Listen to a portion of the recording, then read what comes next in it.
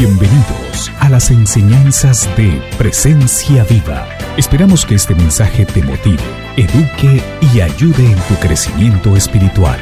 Pedimos que tu vida sea transformada por medio de la palabra de Dios y que la presencia del Espíritu Santo se haga realidad en tu vida. Esta mañana continuamos en este proceso precioso de la serie de encuentros, y para el tiempo de la Semana Santa hicimos una pequeña miniserie que también ha tenido que ver con los encuentros, que se llama Vive, ¿verdad? Porque Jesús está vivo, no está muerto. Y en esta mañana pues voy a estar hablando de un encuentro muy particular, un encuentro muy especial. Quizás después de esta enseñanza usted comprenderá que es factible que haya sido uno de los encuentros más importantes de la historia de la humanidad.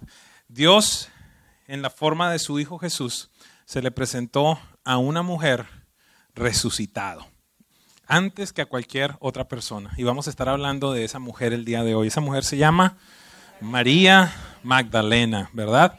Y mi propósito pues es que, como siempre lo he dicho en esta serie de encuentros, nos podamos identificar de alguna manera con estas personas que tuvieron estos encuentros personales con Jesús. Así que, por favor, acompáñeme a Lucas capítulo 8, verso 1, para tener una pequeña descripción de quién era esta mujer.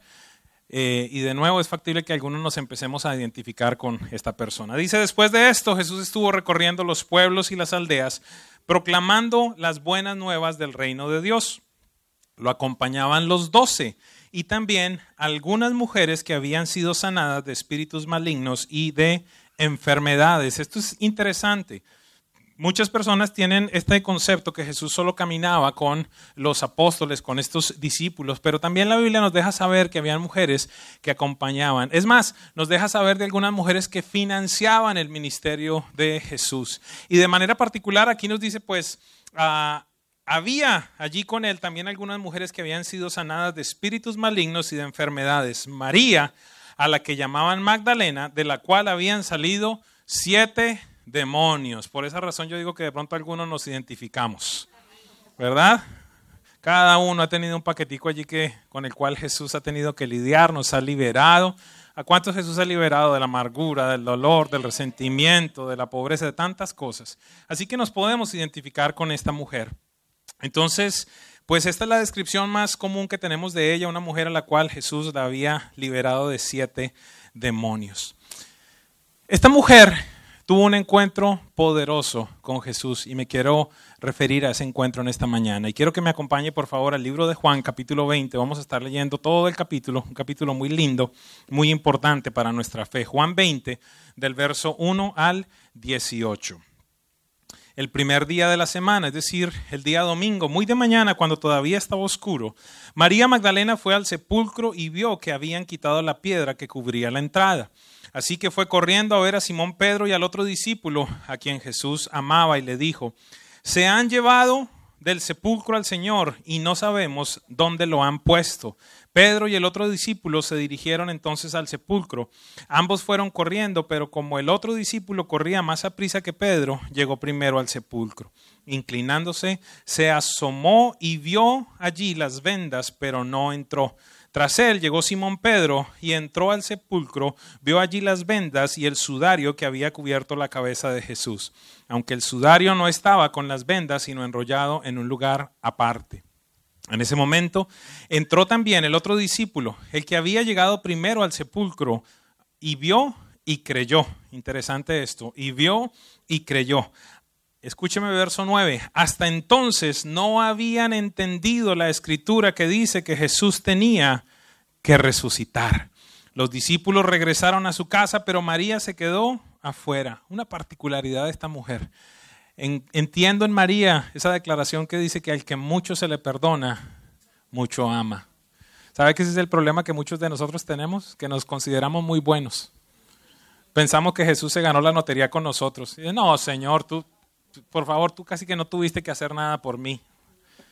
Qué equivocados estamos. Pues ella no se regresó, dice que se quedó allí llorando junto al sepulcro.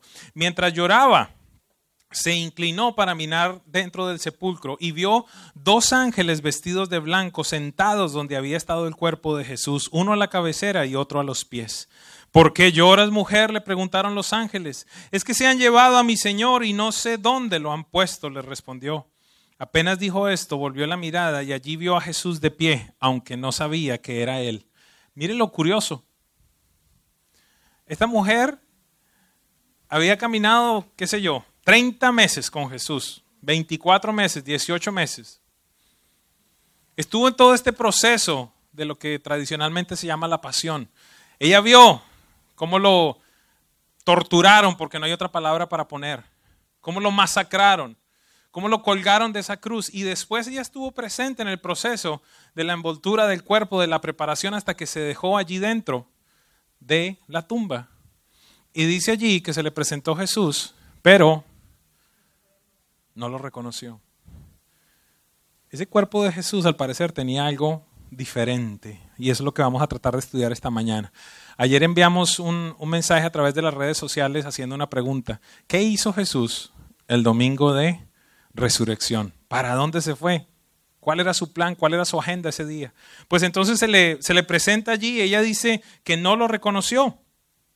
Dice, ¿a quién buscas? Ella, pensando que se trataba del que cuidaba el huerto, le dijo, Señor, si usted se lo ha llevado, dígame dónde lo ha puesto y yo iré por él. María, le dijo Jesús. Ella se volvió y exclamó, Raboni, que en arameo significa maestro. Esta es la palabra. Hay diferentes palabras para describir a maestro, pero esta Raboni es la mayor. Ella en ese momento ya está diciendo, reconociendo la supremacía, el poderío de Jesús como Dios. Y le dice Raboni, que en arameo significa maestro. Y Jesús le dice, suéltame. En el original dice, no me toques.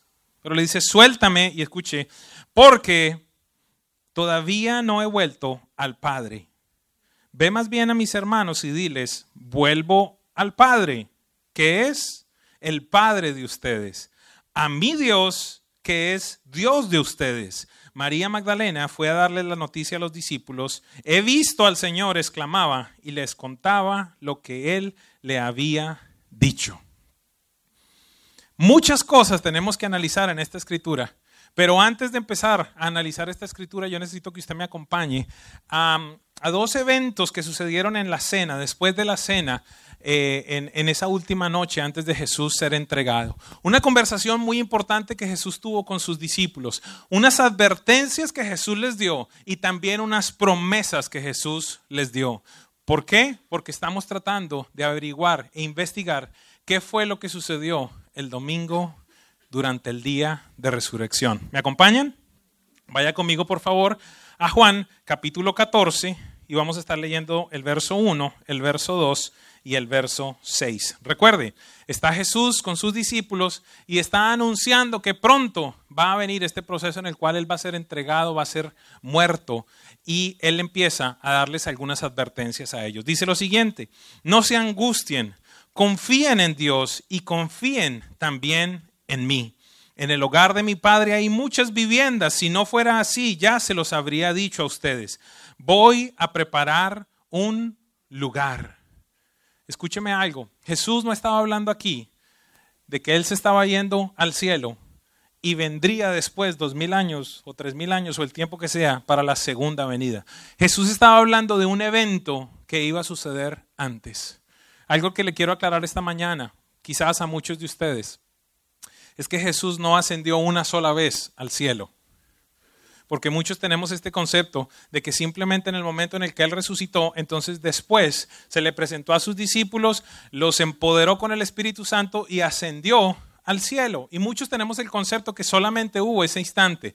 Pero quiero dejarles saber, el día de hoy les estoy hablando respecto a una primera ascensión que tuvo Jesucristo. Así que Él les está anunciando y les está diciendo, voy a hacer algo en estas próximas horas y en los próximos días por venir. Algo que va a cambiar la historia de la humanidad. No se preocupen. Voy a preparar una morada, pero cuando habla de una morada está hablando de un lugar, de una relación con el Padre Celestial. Es factible que usted tenga en su cabeza que se ha portado muy bien, que va a tener muchas coronas y que entonces su mansión en el cielo va a tener una vista al mar de cristal. No sé. Pero lo que sí sé es que lo que Jesús hizo le garantiza a usted una relación íntima con el Padre Celestial. Quiero dejarles saber algo esta mañana. Adoramos a Jesús, levantamos su nombre, lo exaltamos. Él es el único digno de honra, de alabanza, de adoración. Pero Jesús advirtió algo en el versículo 6. Yo soy el camino, la verdad y la vida, le contestó Jesús. Nadie va al Padre sino por mí. Permítame decirlo de esta manera. Jesús está anunciando y está diciendo, sí, yo soy el camino. La única vía para que ustedes puedan encontrar la redención soy yo. Pero hay algo mayor que les quiero mostrar. Quiero llevarlos al Padre Celestial. ¿Estamos claros? No estoy quitando la relevancia, la importancia de nuestro Señor, de nuestro Salvador, del autor y del consumador de la fe. Pero Él mismo dijo, quiero llevarlos al Padre. Toda la predicación de Jesús estuvo fundamentada en cosas como estas. En la casa de mi, cuando oren, oren de esta manera. El reino de los cielos es semejante a un padre de familia. Mi padre y yo somos uno. Nada hago por iniciativa propia, como escucho al Padre. Todo el tiempo estuvo hablando del Padre, llevándonos al Padre. En el libro de Corintios nos dice que llegará un momento en el cual Jesús le regresará todo el honor, toda la gloria, toda la alabanza, la adoración al Padre para que Él reine para siempre. La historia verdaderamente de la Biblia es la historia de un padre que quiere reconciliarse con sus hijos. Y por eso vino Jesús a la tierra. Así que Jesús les dice, no se angustien, confíen en Dios, confíen también en mí. Voy a hacer algo en estas próximas horas para que ustedes tengan una relación con el Padre Celestial. No se trata tan solo de una mansión, no se trata tan solo de una casa. Se trata de que tengas una relación restaurada con el Padre Celestial. A continuación, en el versículo 15, allí mismo, en el capítulo 14, el versículo 15 y 16, allí Jesús les habla respecto a las cosas que vienen a continuación, lo que va a suceder, y les empieza a dar algunas promesas importantes. Dice, si ustedes me aman, obedecerán mis mandamientos, y yo le pediré al Padre y Él les dará otro consolador para que los acompañe siempre. Verso 26 dice, pero el Consolador, el Espíritu Santo, a quien el Padre enviará en mi nombre, les enseñará todas las cosas y les hará recordar todo lo que les he dicho. Verso 27, la paz les dejo, mi paz les doy. Yo no se las doy a ustedes como la da el mundo. No se angustien ni se acobarden. De nuevo, Jesús dice, en estos próximos minutos, en estas próximas horas, voy a hacer algo para restaurar la relación con el Padre Celestial. Después de que eso suceda, voy a darles 2 señales para que ustedes tengan la certeza y la claridad de lo que va a suceder. Ustedes van a tener paz y también tendrán al Espíritu Santo. ¿Cuáles son las 2 promesas que les da? Paz y el Espíritu Santo. Jesús les dejó saber que esto iba a ocurrir. Verso 29 y 31. Jesús dice algo poderoso. Estamos viendo, recuerden, esta es la conversación que se da allí en la cena. Les dice, y les he dicho esto ahora, antes de que suceda, para que cuando suceda, crean. ¿Estamos claros? ¿Qué fue lo que decía Juan 20 allí? Que ellos todavía no entendían que Él tenía que resucitar, y Jesús les dice aquí, les voy a empezar a manifestar las cosas que van a suceder para que cuando ustedes las vean, crean. ¿Por qué es tan importante esto? Porque evidentemente una persona como el apóstol Pedro, que negó a Jesús en determinada instancia 3 veces, o alguien como Juan, o alguien como algunos de los que dice la Biblia que salió, que hasta en pelota quedó cuando salió corriendo, se dispersaron, se fueron por todo lugar. Algo sucedió en la vida de ellos que después causó que todos y cada uno de ellos, con excepción de Juan, murieran como mártires defendiendo la resurrección de Jesús. Algo sucedió. ¿Qué fue lo que sucedió? Ver a Jesús resucitado. ¿Lo has visto tú?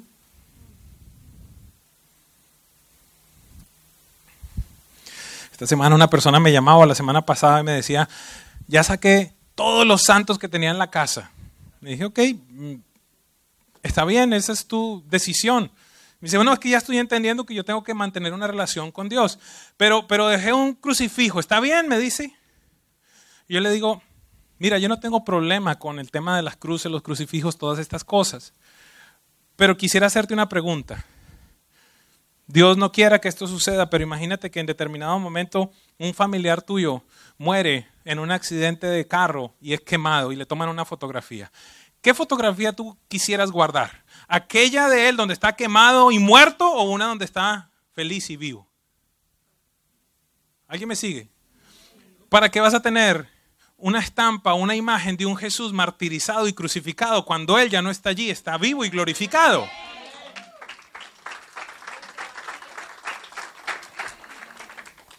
Entonces Jesús les dice, cuando esto suceda, ustedes van a creer. Yo no hablaré más con ustedes, porque viene el príncipe de este mundo que no tiene ningún dominio sobre mí. Escúcheme. Ojo, lo que hoy les estoy diciendo es extremadamente importante. Es factible que esta sea una de las enseñanzas más importantes que usted escuche en su vida cristiana. Necesito su atención, necesito que estén enfocados. Dios lo trajo a usted acá con un propósito el día de hoy. Jesús les dice, escúcheme, ya viene el príncipe de este mundo. ¿Qué estaba diciendo Jesús? Yo ya voy a morir y Él va a venir aquí a celebrar. Satanás va a venir a celebrar que morí. Pero Jesús aclara, pero Él no tiene ningún tipo de dominio sobre mí. Por esa razón Jesús en otro verso declaró, nadie me quita mi vida, sino que yo de mí mismo la pongo. Tengo autoridad para ponerla y para volverla a tomar. Escuche algo. En la Biblia había un montón, no un montón, pero cierto número de personas que habían muerto. Y alguien había hecho para que ellos resucitaran. Alguien había hecho algo para que ellos resucitaran. El mismo Jesús lo hizo con Lázaro, con el hijo de la mujer, ¿verdad? De la viuda. En el Antiguo Testamento encontramos personas como los profetas los resucitaron.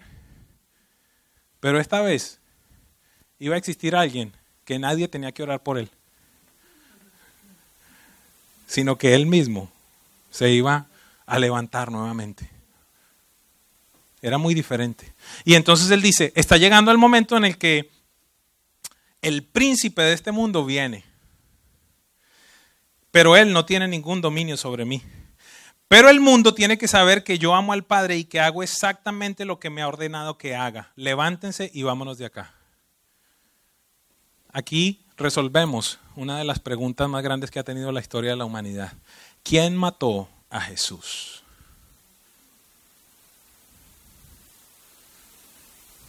El Padre Celestial. ¿Qué?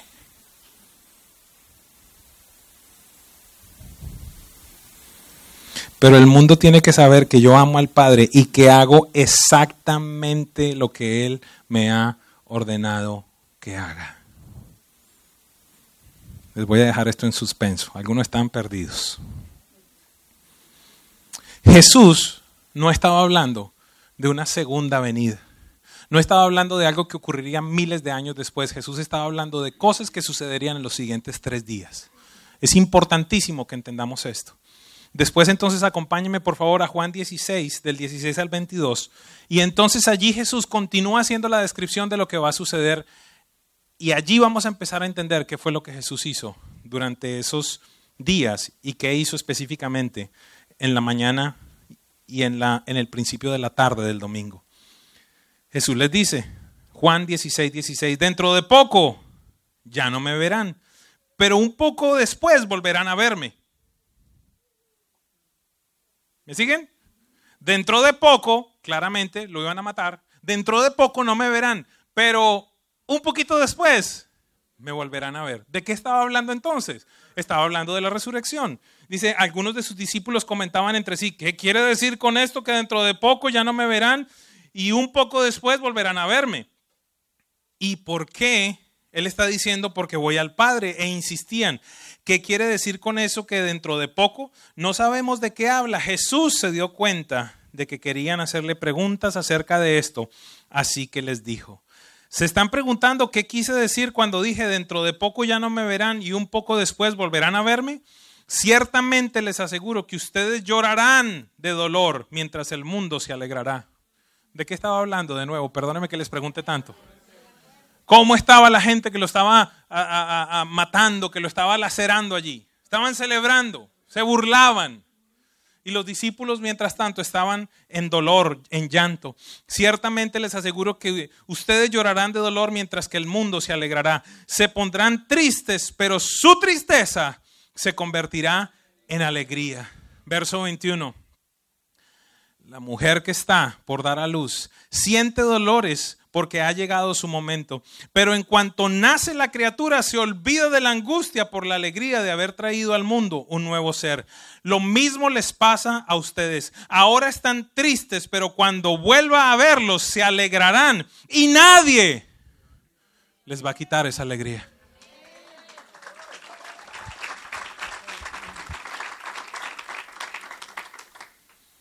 ¿Has visto a Jesús resucitado?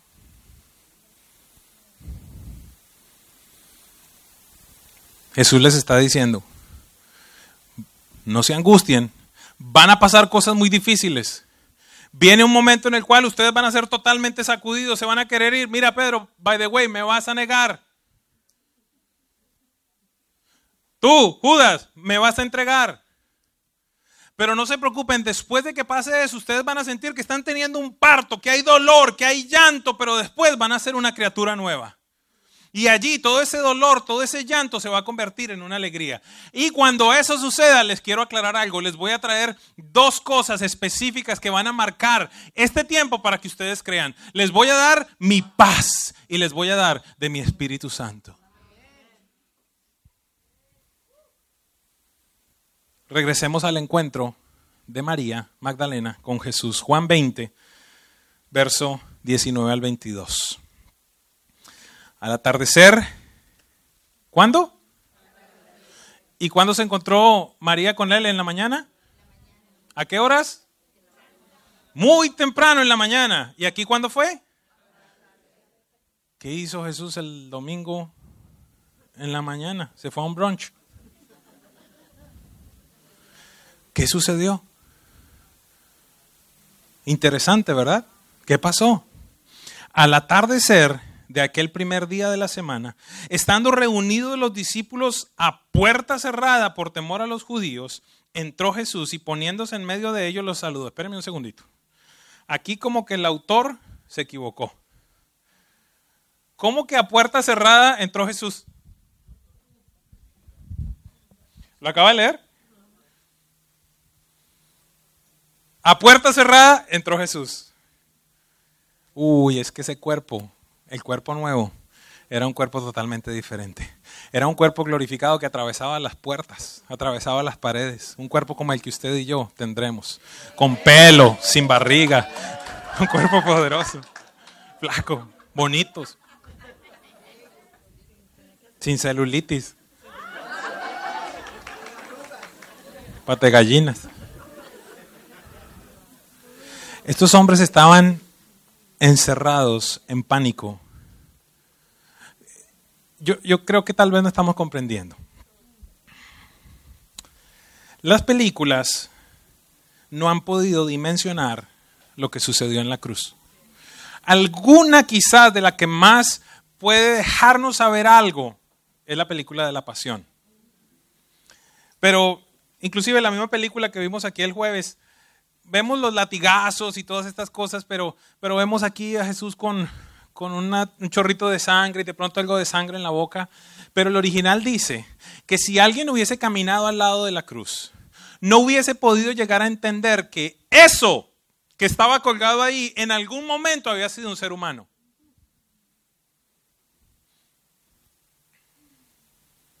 Por eso dice la Biblia, he was crushed. No dice, ¿cómo se lo traduzco?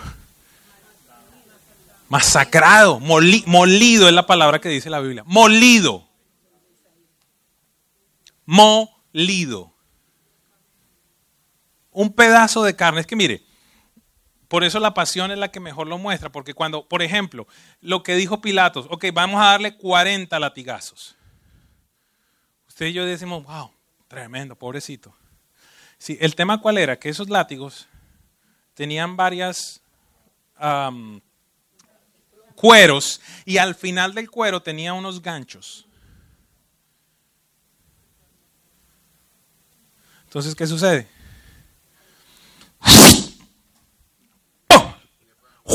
y arrancaba. 40 de ellos.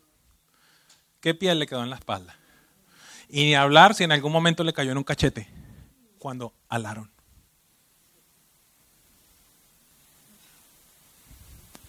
Mas él molido fue, dice la Biblia. Y entonces ahora él aparece con un cuerpo totalmente diferente. Y nos deja saber la Biblia aquí lo siguiente. Estando reunidos los discípulos a puerta cerrada, por temor a los judíos, Jesús entró y poniéndose en medio de ellos, los saludó. Escúcheme. La paz sea con ustedes. Una pregunta, ¿qué fue lo que les prometió antes? ¿Y qué más? Dicho esto, les mostró las manos y el costado. Al ver al Señor, los discípulos se alegraron. Entonces, mire lo que está sucediendo. ¿Qué fue lo que al principio Jesús le dijo a María cuando se encontró en la mañana? No me toques. No me toques, tengo que ir al Padre. Ahora en la tarde se aparece y dice, tóquenme. Miren los huecos, miren lo que sucedió. Él le dice a María, no me toques, aún no he ido al Padre. En la tarde le dice, tóquenme. Y mire lo que dice a continuación. Dicho esto, les mostró las manos y el costado. Al ver al Señor, los discípulos se... ¿Y qué fue lo que él le dijo antes? Ustedes van a estar tristes por un momento, pero después de que estas cosas sucedan, ustedes se van a alegrar. Tratemos de comprender esto. Esta gente vio la tortura, el martirio, vio cómo lo atravesaron, una lanza lo atravesó y de él no salió nada más que agua. 3 días después se les aparece en un cuerpo restaurado, pero que tiene ese par de cicatrices. Y les dice, paz a ustedes. Los discípulos al verlo se alegraron. Verso 21, de nuevo les dice, la paz sea con ustedes, repitió Jesús. Como el Padre me envió a mí, así yo los envío a ustedes. Acto seguido, sopló y sobre ellos y les dijo, reciban el Espíritu Santo. Aquello que les prometí, lo vengo a hacer ahora mismo. Y él dice algo, como el Padre me envió, ahora yo los envío a ustedes. ¿Qué pasó? ¿Qué sucedió en esos días? Vaya conmigo por favor al libro de Efesios capítulo 4, verso 8. Por esto dice, cuando ascendió a lo alto, se llevó consigo a los cautivos y dio dones a los hombres. Verso 9, ¿qué quiere decir eso de que ascendió, sino que también descendió a las partes bajas, o sea, a la tierra? Vamos a aclarar. Jesús muere y dice la Biblia lo siguiente, que Él desciende a las profundidades del infierno. ¿A qué fue? A cumplir aquello que desde Génesis estaba escrito, que decía que la serpiente, es decir, Satanás, le iba a morder el talón, pero que Jesús, ¿qué iba a hacer? Le iba a aplastar la cabeza. Hubo un momento en el cual Jesús descendió y le dijo, deme las llaves de la muerte, deme las llaves del infierno, y toda esta gente que ha muerto antes de mí, estos santos me los llevo conmigo. ¿Estamos seguros que estamos entendiendo? La autoridad que tú tenías sobre la muerte te la vengo a quitar. Toda esta gente ahora mismo yo la resucito. No sé si estamos entendiendo. ¿De qué me estás hablando? Que Abraham, José, Jacob y todos aquellos otros que habían muerto, Jesús les dijo, como en determinado momento le dijo a Lázaro. ¿Se acuerda que les dije que Jesús dijo, Lázaro, sal fuera? Yo les dije ese día, Jesús dijo Lázaro, porque si no dice Lázaro, se levantan todos estos otros. Pues ese día Jesús descendió y les dijo, muchachos, nos vamos. ¿De qué estás hablando? Les aseguro que este versículo, algunos de ustedes van a decir, nunca había visto esto en la Biblia. Vaya conmigo a Mateo 27, 52. Jesús murió, fue al infierno, tomó las llaves de la muerte, del Hades, y resucitó a todos estos santos, como lo llama la Biblia. Mateo 27. Voy a leer un poquitito antes. Voy a leer de este proceso que está sucediendo allí. Déjenme un segundo aquí. Por ejemplo, verso 45 dice, desde el mediodía hasta la tarde, toda la tierra quedó en oscuridad. Como a las 3 de la tarde Jesús gritó con fuerza, Elí, Elí, lama sabactami, que significa Dios mío, ¿por qué me has desamparado? Voy un poco más adelante, dice 49, los demás decían, déjalo a ver si viene Elías a salvarlos. Jesús volvió a gritar con fuerza y entregó su espíritu. ¿Qué sucedió aquí? Jesús murió. Verso 51. En ese momento, la cortina del santuario del templo se rasgó en dos, de arriba abajo. La tierra tembló y se partieron las rocas. Se abrieron los sepulcros y muchos santos que habían muerto resucitaron. Salieron de los sepulcros y después de la resurrección de Jesús, entraron en la ciudad santa y se le aparecían a muchos.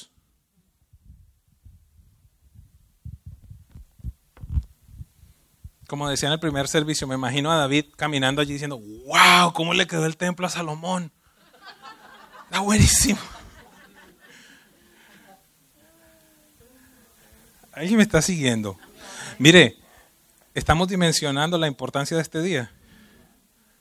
Existió un juicio en ese día, el día domingo, entre la mañana y la tarde.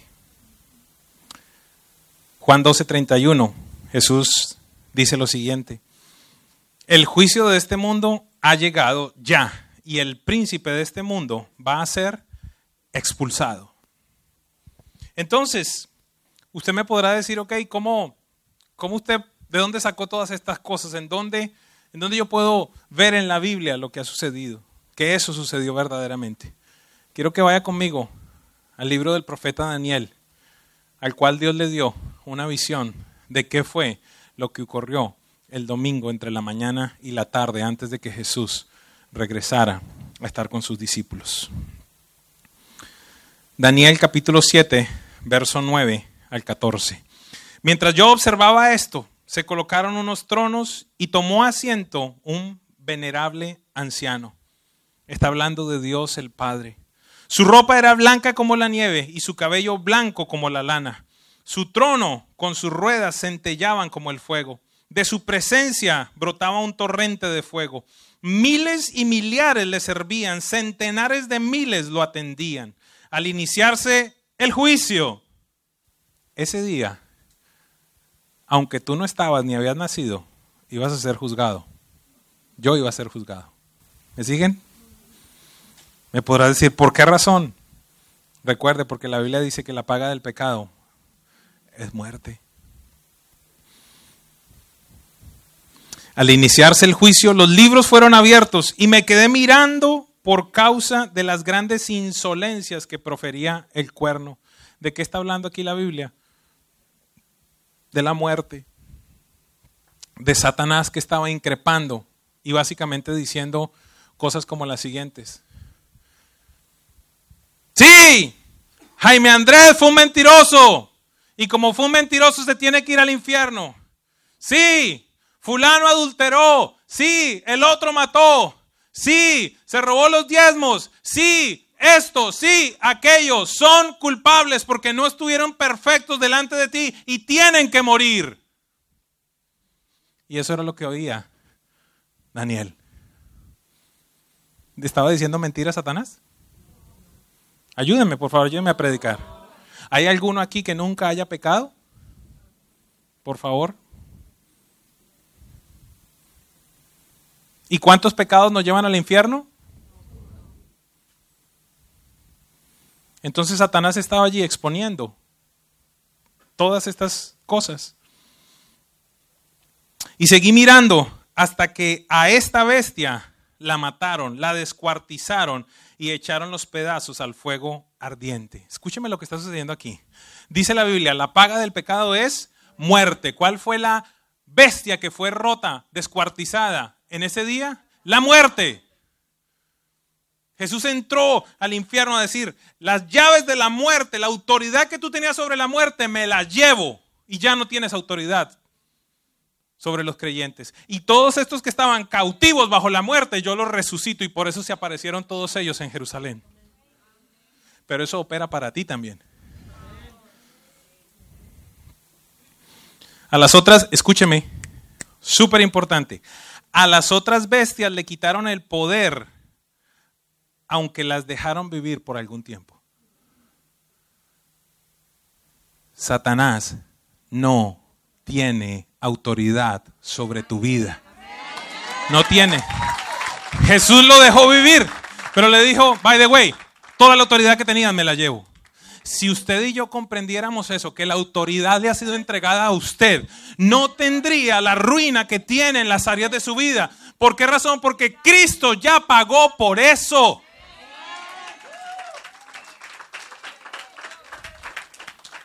Pero no lo comprendemos.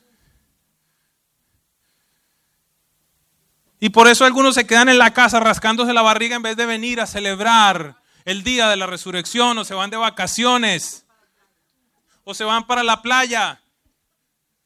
Y sus hijos y sus esposas se van al infierno. No por no venir a la iglesia, sino por no tener la conciencia de lo que estamos viviendo en un tiempo como este. Más que nunca debería estar usted pegado a Dios. La Biblia dice que los tiempos son malos y que se van a poner aún peor.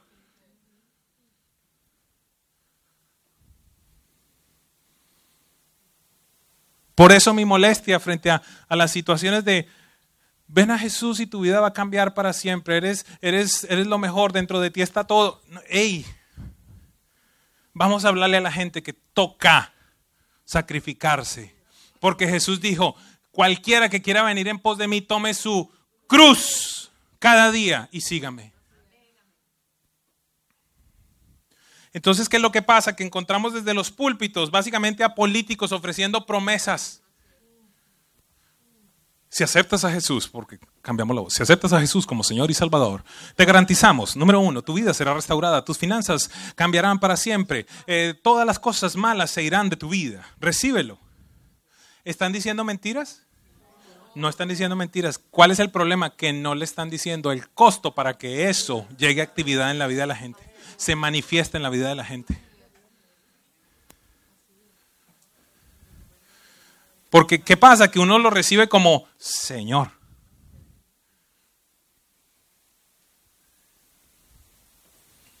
Entonces estamos prometiendo cosas que son reales, pero no estamos prometiendo el precio que tenemos que llevar a cabo para que esas cosas se manifiesten en nuestra vida. Y alguno podrá decir, ¿y acaso Jesús ya no completó toda la obra?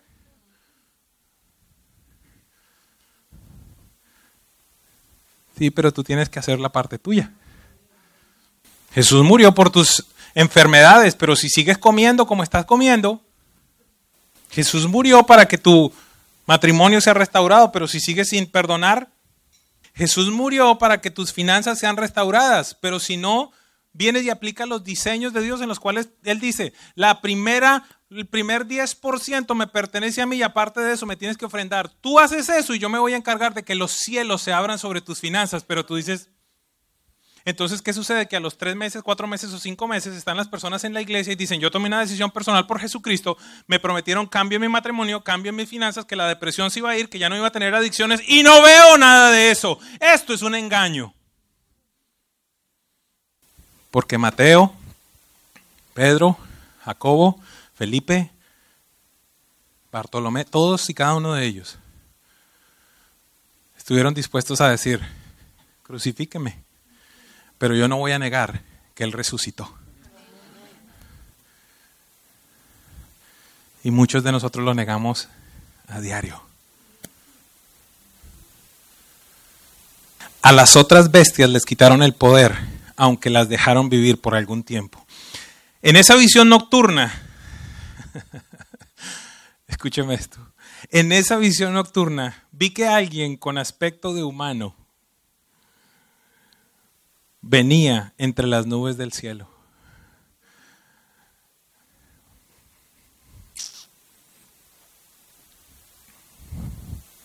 Jesús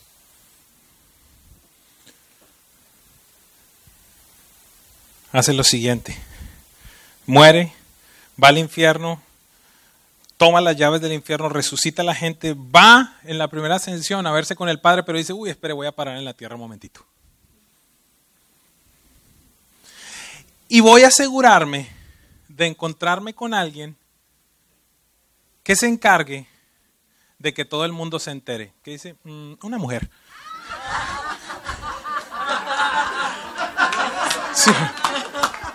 Dice, me tengo que asegurar de que la gente se entere.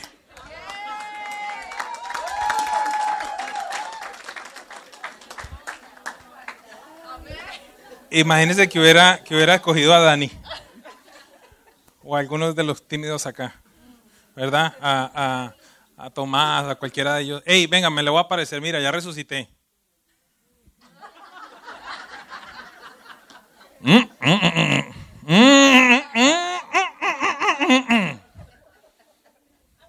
Pero se le aparece María. Hey, María, a la que mucho se le había perdonado. Y ella yo me lo imagino que se le tira. Por eso él le dice, no me toques aún. Yo me imagino que ella se le tira a los pies a decir, Señor, no estás muerto. Lo que dijiste era real. Y él le dice, no me toques aún. No me toques aún, tengo que ir al Padre. Pero te pido un favor. Ve y déjale saber que la muerte no me pudo contener. Que estoy resucitado. Que vivo. Y dice allí la Biblia que vio a alguien con el aspecto de humano que venía entre las nubes. ¿Qué dice el libro de Hebreos, Poa? De esta nube de testigos. Eran los santos del Antiguo Testamento que estaban subiendo todos allí. La nube de testigos. La nube de testigos que estaba subiendo allí. Y mire lo que dice. Se le acercó al venerable anciano y fue llevado a su presencia. Y se le dio autoridad, poder y majestad. Todos los pueblos, naciones y lengua lo adoraron. Y su dominio es un dominio eterno que no pasará. Y su reino jamás será destruido.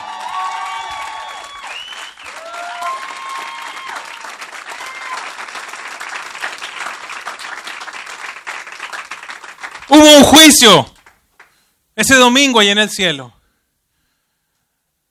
en el cual Satanás estaba claramente exponiendo cada una de tus cosas, de mis cosas y de las cosas que habían hecho en el pasado. Yo no me imagino a Satanás diciendo, ay, mire su Davidcito, aquel que tiene un corazón conforme a usted, y no vio cómo se acostó, no vio cómo mandó a matar a Urías, y no vio cómo mandó a hacer un censo para ver qué tan grande era él.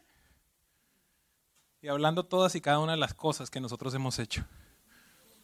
Y entonces se paró uno semejante al Hijo del Hombre que dijo, Padre, lo que Él dice es cierto, pero mira, yo me presenté como un sacrificio vivo, santo y agradable, y por eso el libro de Hebreos dice que por una vez y para siempre Él se presentó para que solo existiera un sacrificio y no hay más necesidad de sacrificios.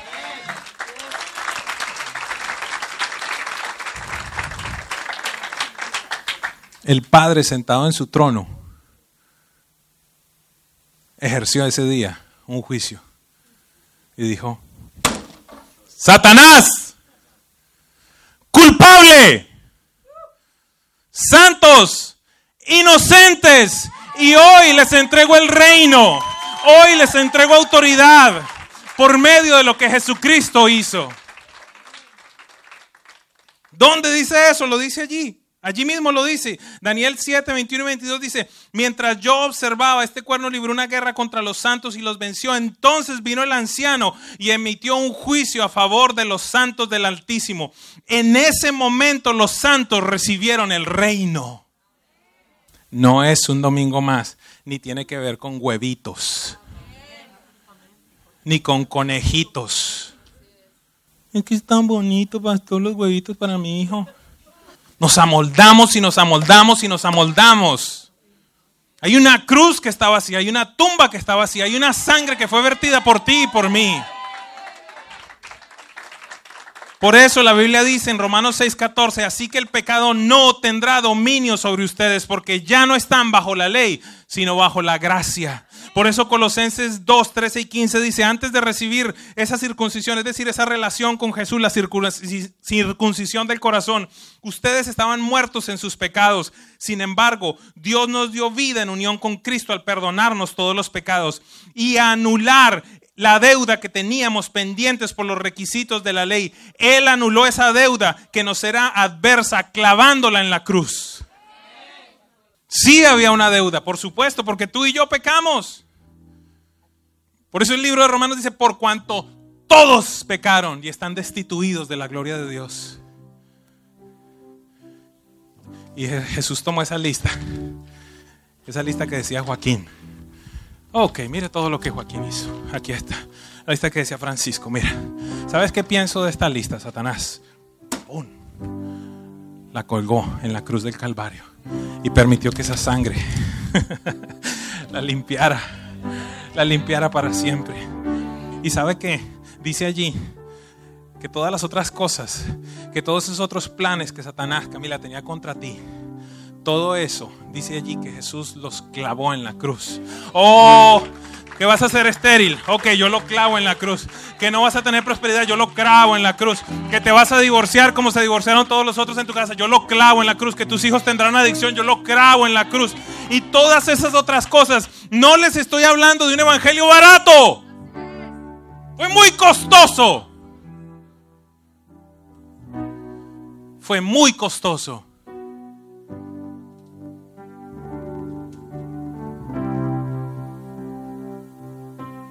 Él anuló esa deuda que nos era adversa clavándola en la cruz.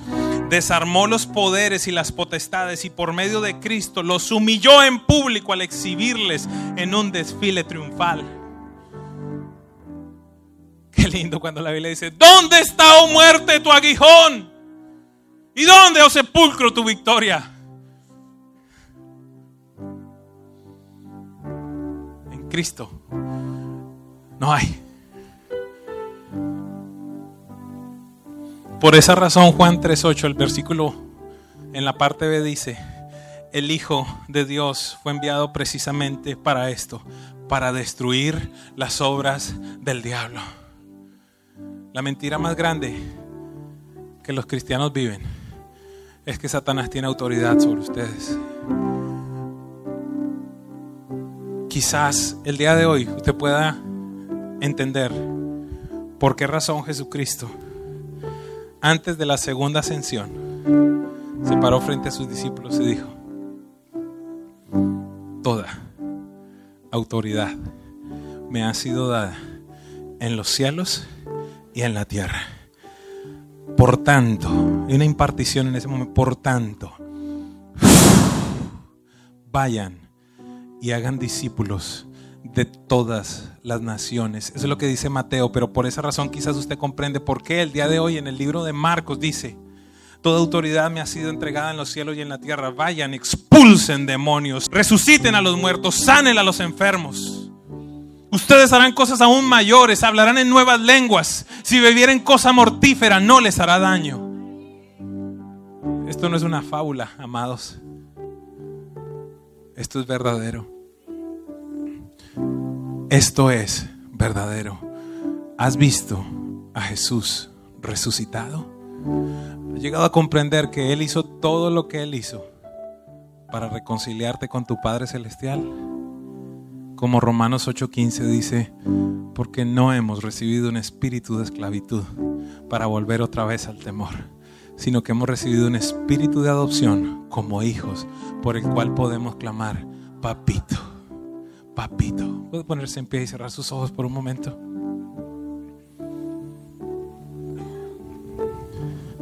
No es un domingo más, y es lo que le pido al Espíritu Santo que selle en su corazón. No es un domingo más. No es otra fiesta más. Esto no es el día de acción de gracias. Esto no es Memorial Day.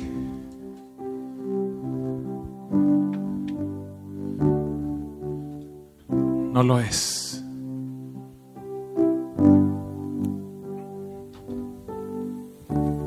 Mi paz os dejo, mi paz os doy, no como el mundo la da. Y Jesús se apareció entre ellos y sopló y les dijo: reciban el Espíritu Santo. Yo quiero en este día, con sus ojos cerrados, yo quiero en este día invitar a aquellas personas que hoy quizás comprenden la obra de Jesucristo y que quieren tomar una decisión consciente el día de hoy. Y algunos dirán: wow, pero esto yo lo he hecho tantas veces. Sí, pero nunca habías entendido. Y puedes estar aquí 20 años en la iglesia.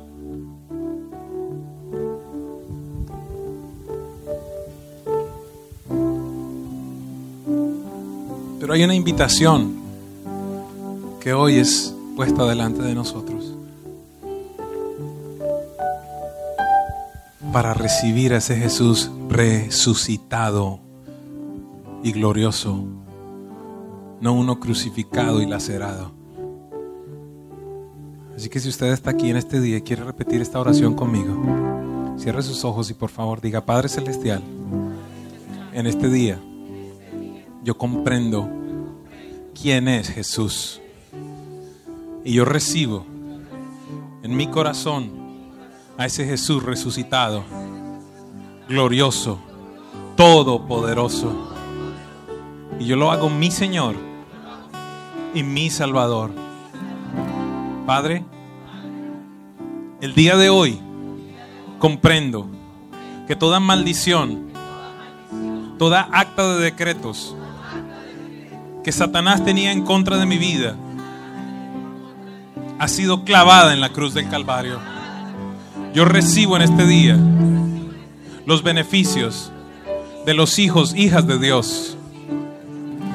Y Padre, envía sobre mí en este día la promesa del Espíritu Santo. Y dígale por un momento: Espíritu Santo, lléname, lléname. Reciba en este mismo instante, reciba en este mismo. Hay algo que descendió del cielo en este instante sobre esta casa. Algo descendió en este mismo instante. Reciba de Dios, abra su mente, reciba de Dios. Hay algo cayendo en este lugar.